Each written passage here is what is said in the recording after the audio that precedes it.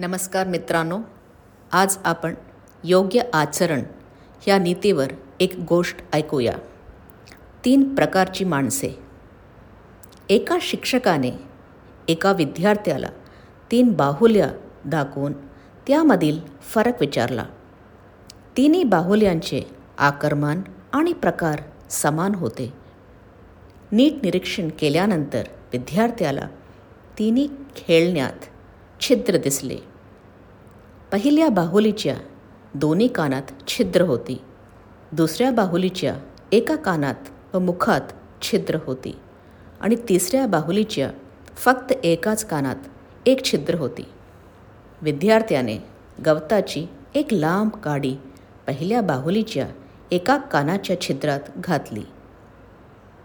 त्याला आश्चर्य वाटले की ती काडी बाहुलीच्या दुसऱ्या कानातून बाहेर निघाली. नंतर जेव्हा त्याने ती काडी दुसऱ्या बाहुलीच्या कानात घातली तेव्हा ती काडी तिच्या मुखातून बाहेर निघाली. पण जेव्हा त्याने काडी तिसऱ्या बाहुलीच्या कानात घातली तेव्हा ती काडी बाहेर निघाली नाही. विद्यार्थ्याने याबाबत पुढील निष्कर्ष काढला.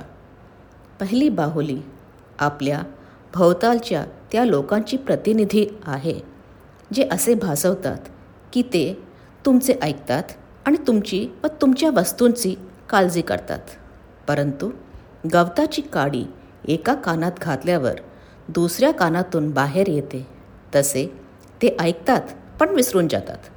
म्हणून अशा लोकांपासून सावध राहावे. दुसरी बाहुली अशा लोकांची प्रतिनिधी आहे जे तुमचे ऐकून तुमची काळजी असल्याचे भासवतात, परंतु काडी कानातून घातल्यावर मुखातून बाहेर येते. त्याप्रमाणे तुम्ही त्यांना विश्वासाने सांगितलेली गोष्ट ते सर्वांना सांगतात. तिसऱ्या बाहुलीबाबत गवताची काडी बाहेर येत नाही, त्यामुळे तो विश्वासू लोकांची प्रतिनिधी असून आपण अशा लोकांवर विश्वास ठेवावा. ह्या गोष्टीचं तात्पर्य आहे की विश्वास ठेवण्यालायक माणसाबरोबरच संपर्क ठेवावा. तुमचे बोलणे ऐकणारे नेहमीच तुम्हाला गरज असेल तेव्हा मदत करतीलच असे नाही. जय साईराम.